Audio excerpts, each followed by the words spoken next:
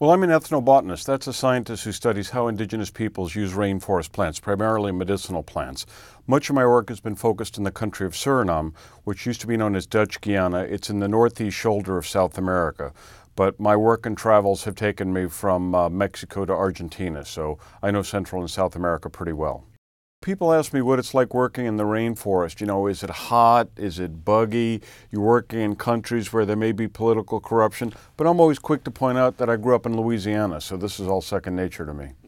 I would say one thing that I've learned over the course of my 3 decades working in the rainforest, working with some of the great healers, some of the great shamans, medicine women and medicine men, is that actually indigenous medicine is based on 2 pillars. Now, Western medicine is based on 2 pillars as well. The chemicals, what's in the pills, and the technology, x-rays, scalpels, CAT scans. Indigenous medicine is based on 2 pillars as well.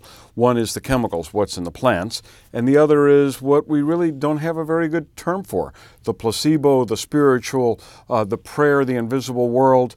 And this is why indigenous healers, shamans, medicine men, medicine women can sometimes cure things which our own 21st century medicine cannot.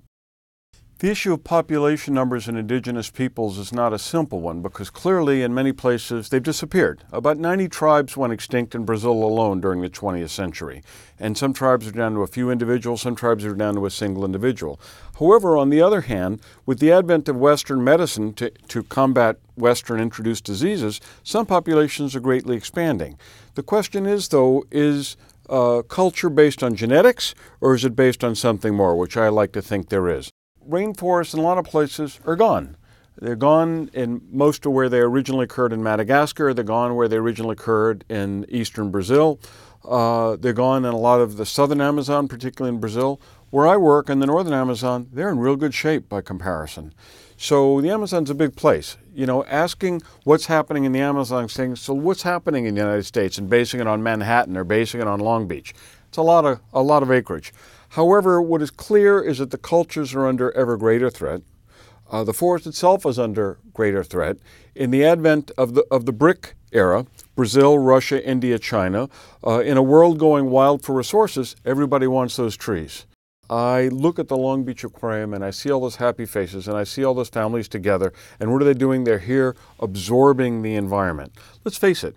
When they look up at that tank and see the scuba diver, that's something they're not going to see with their own eyes, whether it's in the Channel Islands here or whether it's the Great Barrier Reef. That's what you guys do, which environmental organizations can never do. But you know what? We can't just protect things in tanks in Long Beach any more than we can just protect the rainforest where many of these people will never go. And so our job at the Amazon Conservation Team, our job at the Long Beach Aquarium, is to teach people why they should care.